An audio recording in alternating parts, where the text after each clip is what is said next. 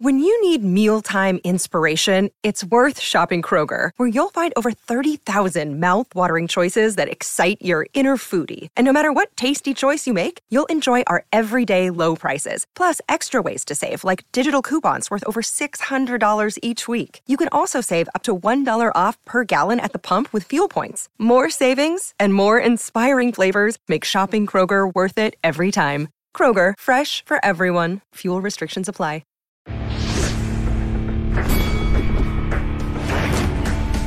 Reveille, reveille, donks. Look at us now, tip to tip. This is our life. This is our passion. That's the spirit we bring to this show. I'm Luke Thomas. I'm Brian Campbell. This is Morning Combat. Well, that was almost a disaster until it wasn't. Hello, everyone. It is about 12:38 in the morning, East Coast time. I am live in the belly of the beast here in Tampa, Florida. Jake Paul versus Tyron Woodley 2 has just ended. In fact, I'm looking at some of the house feed right here. He's still in the ring. He's still taking pictures with his brother Logan Paul. It is all over except for us to break it down. Hi, everyone. My name is Luke Thomas. This is the Paul versus Woodley 2. Let's see, what do we call this? Instant reaction, post-fight show. I am one half of your hosting duo from Morning Combat, of course, Luke Thomas, but Brian Campbell, he will join me momentarily. You can catch him on CBS Sports HQ in a few minutes, after which he will join me to my left here alongside to discuss everything we just saw. So if you are watching now, thank you so much. Let me ask a favor. Thumbs up on the video. Hit subscribe if you can. If you are new to the Morning Combat experience, we'll go until behind me when the press conference kicks off. So we have no time like the present. Let's get going. What the judges' scores by the time the fight was stopped, 49-46, 48-46, and 49-46. So he was pretty well in command by the time the fight was called off.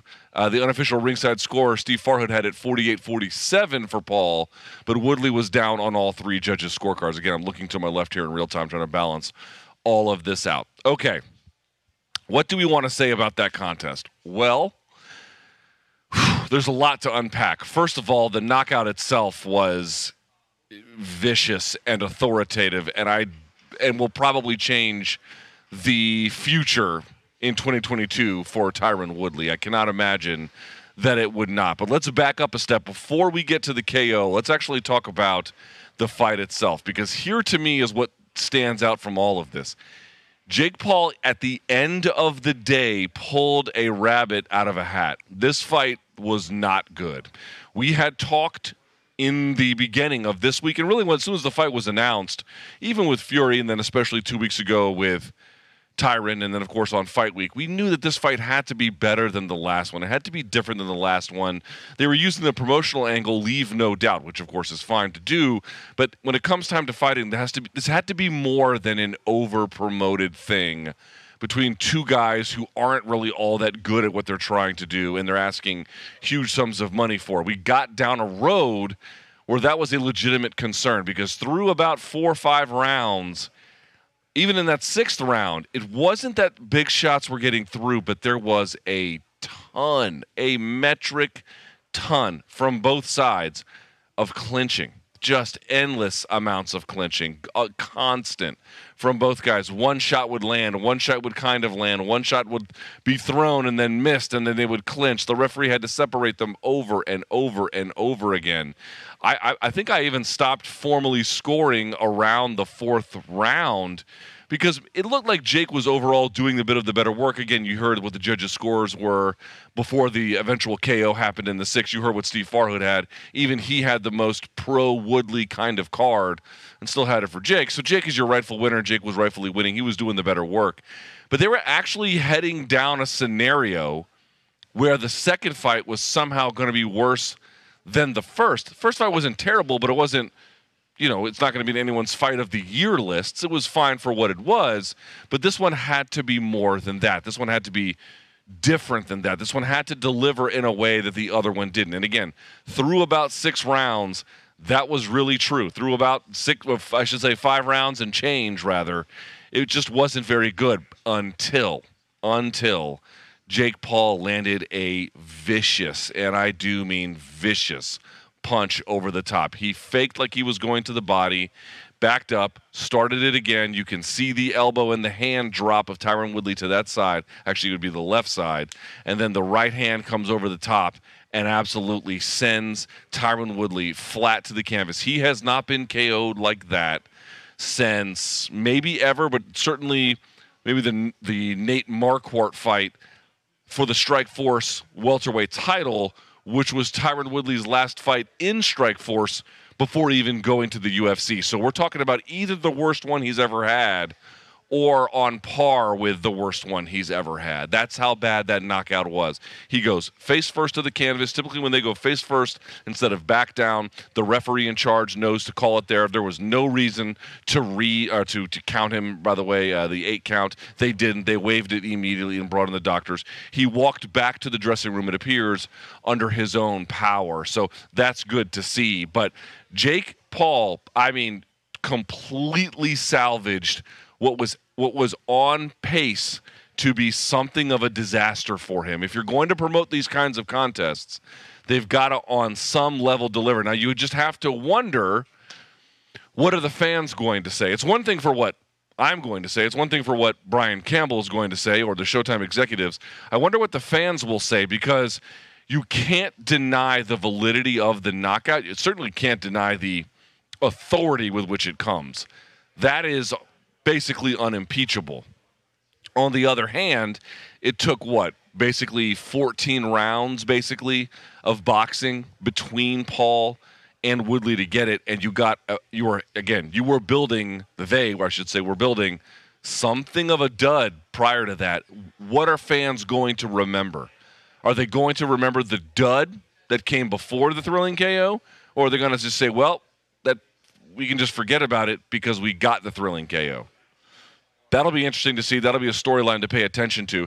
I will say, if you're Jake Paul, you know exactly what he is going to say. He's going to say that Tyron did most of the clinching, which is not altogether unfair, but of course he did a fair amount himself, that he took his time, and that more importantly, he delivered on his promise. Remember, he made a promise to Ariel Helwani at the pre-fight, the final weigh-in. He had told us something similar. He had said this to a lot of folks, I believe, during the course of fight week, which was, I'm not just going to hurt him, I'm going to knock him out. This one is going to be different. He is going to remind everyone of that going forward. That highlight reel is going to be played going forward. That's easily his best combat sports win by a million miles. Certainly better than the last one, even if the last fight was overall a little bit better, and then better than anything that preceded it. So if you're Jake Paul, you're going to look at the positives tonight. You're not going to look at the fact that this one was headed towards disaster. You're going to look at the fact that you got a win over a heated rival. You got it in about the most authoritative way you could get it. One punch, walk off, a la Mark Hunt style KO. And now you can build on that for 2022. He's going to take a break, I'm certain. But if you're him, how do you not look at this and say, I'm going to get that Tommy Fury fight and I'm going to get paid for it? And if Nate Diaz becomes available, I'm going to get paid for it. And if, you saw Jorge Masvidal in attendance, obviously Nate Diaz in attendance. We'll see what happens with Conor McGregor. See, this is the mistake that everyone keeps making about Jake Paul. If you want to say that the fights haven't been good, they haven't been, right, in general. I mean, the Nate Robinson one was good. But, up until this KO, they've not been all that good. But he's not trying to work on a path where he becomes boxing's most exciting fighter, or even if he's facing the very best guys. I've told this story before. I think I told it on various podcasts. I'll tell it one more time for the folks who might be new. There was a guy around 2011 or so who was an All-American linebacker out of Michigan State. His name was Seth Mitchell. He was a heavyweight, and he got to about 20 wins or so, and then had to fight real dudes, and then the whole thing came apart, the entire effort. And there was all these questions about, can you learn late on the job? Can you get good at boxing in your 20s? And affirmatively, you cannot. Jake Paul's gamble is that doesn't matter. Not that he will beat those good guys when he is ultimately tasked with fighting them, but that he's never even going to try. Instead, what he's going to do is use a middle ground, this being boxing, to take over the situation with former MMA fighters like Diaz or like Masvidal if it comes to that, or like McGregor if it comes to that, or moonlighting boxers / MMA fighters, whatever designation you want to give it. And his goal is to get to a certain amount of money without ever having to fight the very best that 190 or whatever weight class he would have to offer. He's trying to do the exact opposite. He's trying to get those paydays while delivering memorable performances against the right kind of opponent that delivers on those paydays. He's not trying to ascend the ranks of boxing to get those paydays. It's a completely different model all the way to it. So a win like this over one of the 4 best UFC welterweights of all time. Granted, I understand he took this fight on 2 weeks' notice. I understand he's almost 40 years old, and he hasn't been throwing a lot. He threw a little bit more in this fight, we should say. Tyron Woodley certainly came out in the first round, and I think threw more punches in that round than he did in any other round that they had fought up to that point, so 9 total rounds. He was clearly trying a little bit more. He was clearly trying to do something a little bit different, but he got fooled by a big punch, and he got put face first on the canvas. So he was a worthy adversary promotionally. He was a total validator for Jake Paul. This doesn't mean you have to agree that that win is the most significant thing since sliced bread. I'm not asking you to say that. What I'm asking you to recognize, potentially anyway, is that Jake Paul can take a win over a former UFC champion, however faded and long past those days they may be, and then use that as a leveraging and growth opportunity for subsequent fights, big paydays, Tommy Fury, potential former UFC champions / fighters, whoever it ends up being. It's extremely validating for him. He's undefeated. He got a win over his opponent via KO.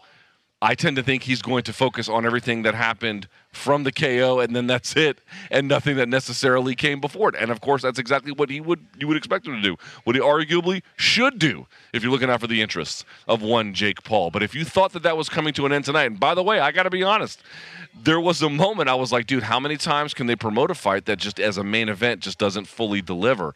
This one had its issues, but that KO, it just buys him enough wiggle room to not just keep this going, but to raise the stakes. And you can like that fact or you can hate that fact. These are not, you can hear the tenor of my conversation and the way I'm talking to you. These are not my favorite fights in the world. But the reality is what the reality is. You secure a win like that, and the world is your oyster, especially with this entire thing essentially being the Jake Paul, post-30 plan. Now, I got some stats here from CompuBox. I wanted to read these if I could. Let me see if I can find them here for this fight. All right, here we go. Tyron Woodley versus Jake Paul 2. So total punches landed were identical, 43-43. Body punches 15-7 for Tyron Woodley. That actually sounds like it could be a little bit more of an important of a stat, given that he used the body work to set up ultimately the final punch that sat him down. Jabs, they credited Jake Paul with 18. They credited Woodley with just 4. He threw 67. Jake Paul threw 109. Power punches, they gave Jake Paul 25. They gave Tyron Woodley 39. 39 power punches. Through 6. Paul outlanded Woodley 10-8 in round 1. That's not the score. That's the overall amount of punches landed. So arithmetically, and again, these are not qualitative assessments of the punches, just numerical.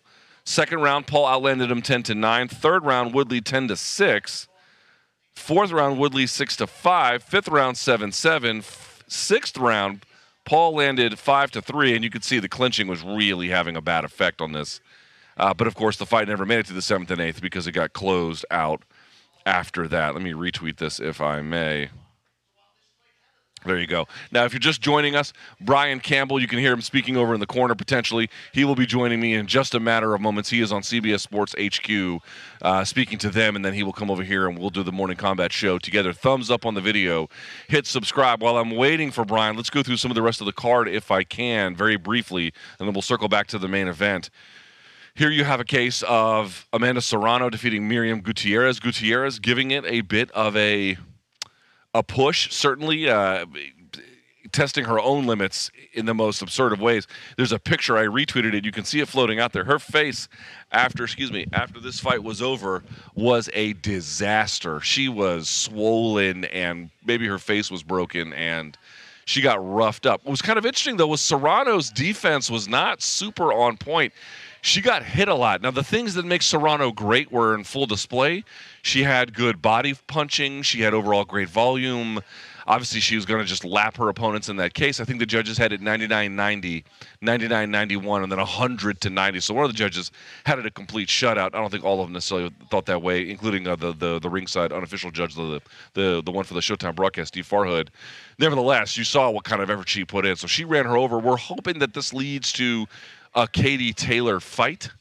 Whether that will, your guess is as good as mine, boxing being what it is, but certainly that's what folks want. That's what's on the table, and Eddie Hearn over at DAZN has talked about doing it, and certainly I guess we'll see. So that could be potentially a fun thing to pay attention to going forward. And then the other fight of the main card that I think most folks were discussing was going to be the one with football versus basketball. Frank Gore taking on Darren Williams in a 4-round exhibition. Darren Williams getting the nod via split, which I don't understand because I don't know how you could give a round to Frank Gore. Frank Gore had a 1,000-yard stare all week, man. He looked like he was in great shape, looked like he was ready to go, but it turned out that Darren Williams was the guy who just did better work. He found the right hand a lot behind the jab. Listen, he wasn't pretending to be anything he wasn't. He was a guy who this was his first boxing match, but he'd obviously had a little bit of training. I thought he used his distance game pretty well. There was a lot of clinching in that one, but you would expect it from some novices. And he was able to land the right hands. There's a couple times where he landed a right hand and nearly threw and pushed Frank Gore through the rope sometime in the 3rd round, something like that. 4th round was not that great. There wasn't a whole lot between them. But Darren Williams gets his hand raised. I thought it was a unanimous one. He says he's one and done. There are no more of these. Frank Gore, I got the feeling, could be wrong, I got the feeling Frank Gore wants more out of this kind of celebrity lane of boxing, whatever you want to call it. I tend to think that this is what he's looking for. So not exactly the very beginning of that road starting off all that great, as I think you probably would agree, but he didn't look too bad, and Darren Williams looked pretty good, all things considered, for himself, and I thought that fight was fine. There was it's good to see that the Jake Paul win, that was the only fight on the card where there was at all a stoppage. The rest of them all went to the judges. This was the only one that didn't. And again, I was a little bit concerned for him because it was heading in that direction, and it didn't go that well. Now, I'm not sure what we're supposed to do here because I can hear them talking behind me, and I don't know if we're still supposed to be on the air because I was told when they went on, we had to get off. So do we have any clarification, Gaff, on what we're supposed to do? Do we know?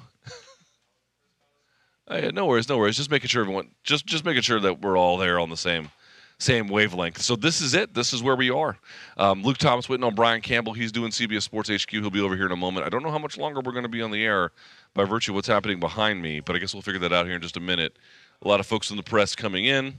There's the Schmo. What's up, buddy? How you doing? But Jake Paul, wrestling victory from the jaws of defeat. Not that he would have lost the fight, but that what he was up against here tonight was that he needed to put himself in a position to inspire confidence about future purchasing decisions. Is this really a thing you wanted to continue watching him do, if you had?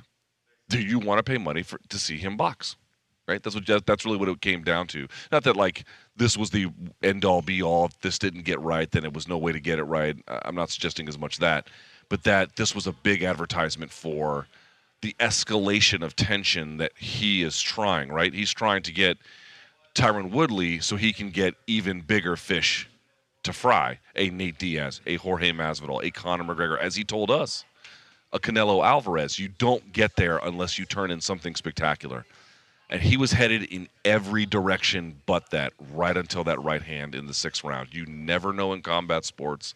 Things change on a dime. They twist in the wind in any direction. And that's what you got here. That's what you got. You got a right hand. It's hard for me to talk about much of the rest of the fight because I don't really know what to say. It was Jake Paul, by the way, I'll say this, doing a little bit more pushing Tyron on his heels.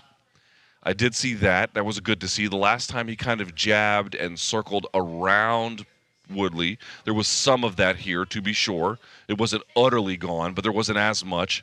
That was nice to see. Woodley, as I mentioned, higher activity than the last time, but a lot of it not getting through. But we also said at the outset, obviously Woodley coming into this circumstance less than ideal, long in the tooth, not really a boxer to begin with. Jake having a series of advantages. One of them was in the first fight. He just showed overall more boxing skill. In fact, he was showing a lot of combinations early in the first fight and then transitioned over to kind of more jabbing and sticking and moving at the sort of the back half of that fight. So you knew he had a couple of different gears he could go to get to where he wanted to go. This fight was just, it was like being stuck in traffic.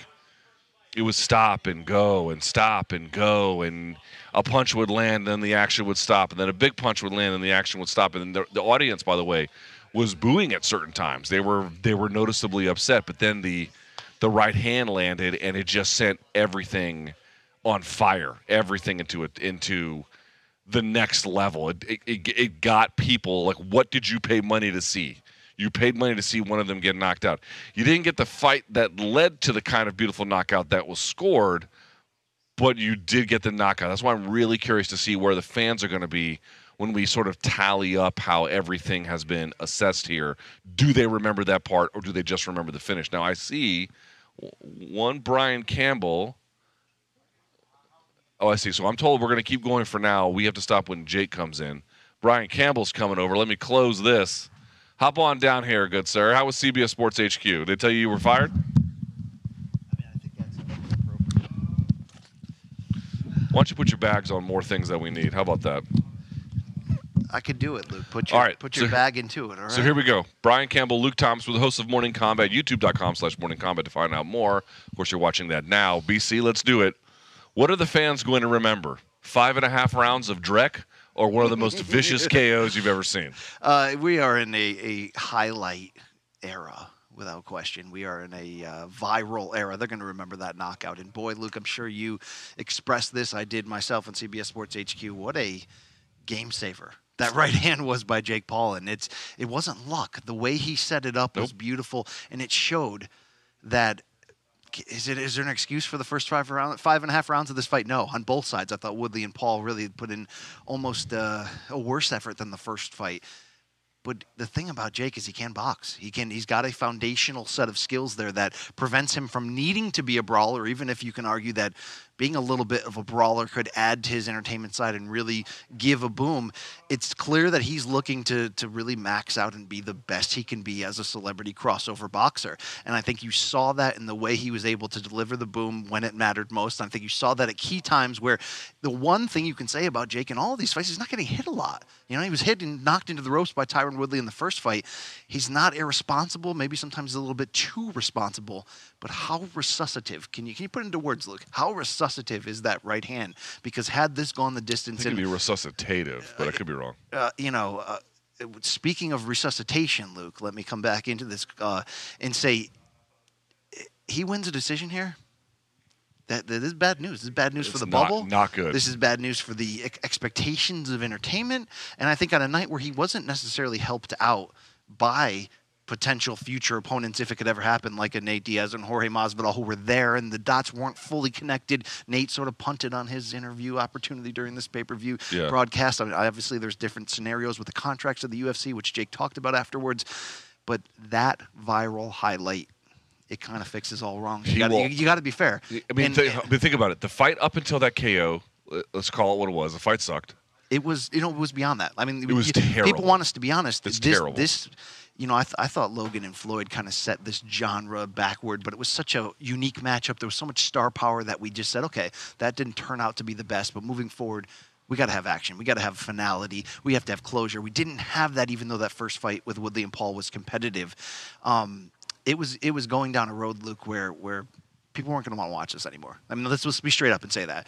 And to save it like that and be able to talk a big game afterwards, no, they're not going to remember that, Luke. I mean, you didn't see Woodley trying to get a third fight. I mean, the finality of this one kind of closed the show on that.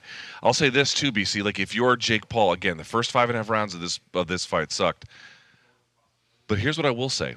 They're asking us to keep it down, so we may have to lower our voices just a bit. I will say this. If you're Jake Paul, that is the best win in your combat sports career by a mile, and you got it without any controversy. You can say that there is another story there, that the fight wasn't good, but there's, as you indicated, that right hand, not an accident, utterly authoritative. maybe you could argue that Tyron Woodley went down that way against Nate Marquardt in Strikeforce, but basically no one has hurt him like that. Not even Vicente Luque, who got him with a choke and rocked him. Not the same. Not face first on the KO. That will be in all highlight reels. That will be in any kind of future where he's setting up a fight. And, dude, you can like this fact or you can hate this fact. It's going to set him up well.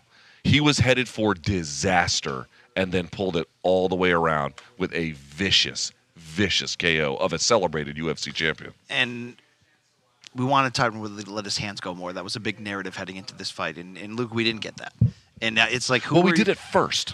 In the first half of the first round, in which ultimately he attempted more punches in that first round than he had in any round in the first fight. But overall, I mean, they both land 43 total punches according to CompuBox. Although Jake did land over 40% of his power shots, which is key. By the way, they only gave 4 jabs to Woodley, so 39 of those are power punches. That's something. I think you look at the quick turnaround for Woodley. He was in decent shape, but not necessarily in fight shape. He was filming a TV show at the time. I think we looked at those, Luke, as reasons of maybe the $500,000 potential bonus, the lack of a full training camp. It's time to leave, no doubt. He didn't do that on this evening. And ultimately, he was headed toward a decision loss. You saw that Jake was up on all 3 scorecards. And even though nothing was really happening, to try to argue these rounds for Woodley really feels like it could have been futile. So this was a very disappointing night for him, all things considered. Okay, so let's talk about Tyron Woodley. What does this do to his 2022, for which he had big plans? There were some discussions that he could potentially meet Dan Hardy in some kind of boxing or kickboxing affair. Where does that go from here? Unless he's going to MMA for some of these fun matchups and you're really just trying to play out the string, I think it was disastrous, Luke. I think it was disastrous across the board for the idea of the vitality. Is that the word I'm looking for? Maybe. The vitality of him boxing somebody like a Dan Hardy. Where's the hook now? Whose fault was it that the fight was boring? I think it was both equally. It has you to and I be, had right? a bit. It was too boring to be one guy's fault. You and I had a bit of an argument early in terms of who is initiating the clinches. I think in the end both were, but yes. I thought Jake was way Well, see, too here's willing. the thing. If you were typing like you were and you looked up, you would see one guy doing it. And then if you typed and went down, the other guy would do it because they were both doing so much clinching. It eventually there's no way to say one guy was more responsible for it than the other over. I mean, maybe you could go through the tape and like count it or whatever, but look, it looked like it was pure mutual. I thought somebody like Jake, who had those distinct advantages, the age, the reach, the height, and all that, I didn't like the look that I was seeing. I was seeing a second-half career Vladimir Klitschko strategy almost coming out of Jake, which is I've got the length advantage, but I don't want to allow my opponent to get inside because I don't want to take those shots. So what do?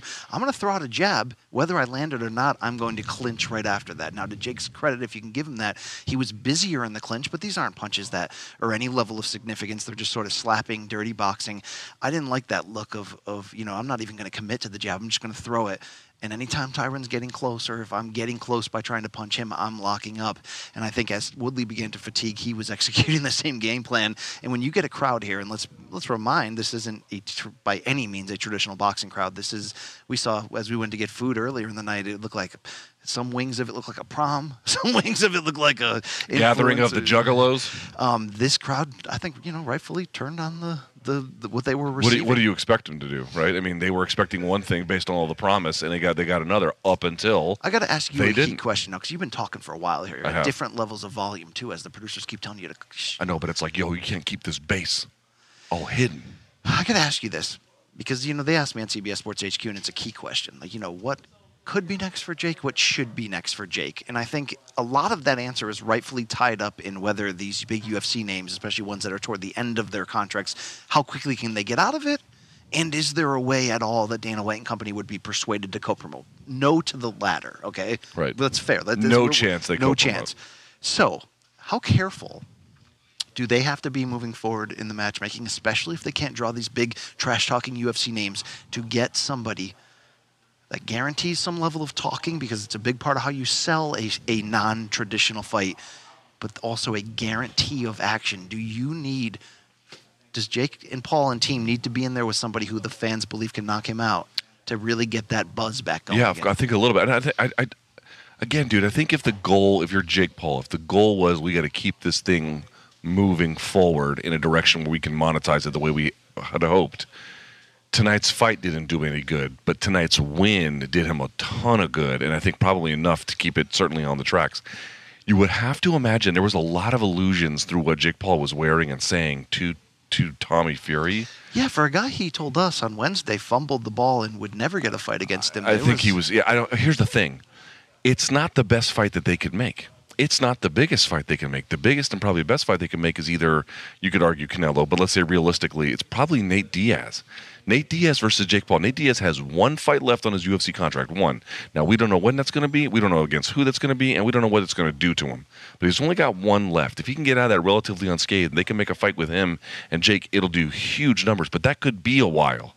So you have Tommy sitting there in this space where he can still promote to a large audience. He still has this following from this other world outside of boxing. And the sale that you're fighting a real boxer. And you're fighting a real boxer. Again, we all know the story. Like, how real do you want to say he is? But he doesn't do anything else other than reality shows. I got something to tell you. Unless Nate Diaz takes a quick UFC return and then is out of his deal, it's got to be Tommy Fury next. It has to be. I don't know who else it could be. Because that's the question. Who else could it be? Because what you're looking for at that point, you've got to find somebody like Woodley who's free.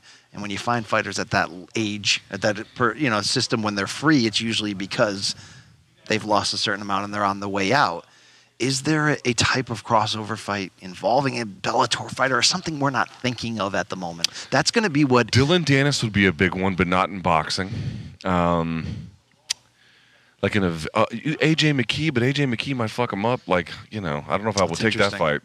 It's one thing to get like, here's the thing. Tyron Woodley was a great opponent for a lot of reasons. One was that he was well past his prime by the time you got him, and yet in prime as a capable self-promoter, right? Like, he is very good at that and still actively good at that, fighting a little bit less so. But he's got all these athletic credentials, and he can sell a fight. That's why you get these guys at the end of their UFC runs. They've made some money, but they haven't made the big money. A Jake Paul fight offers the big money.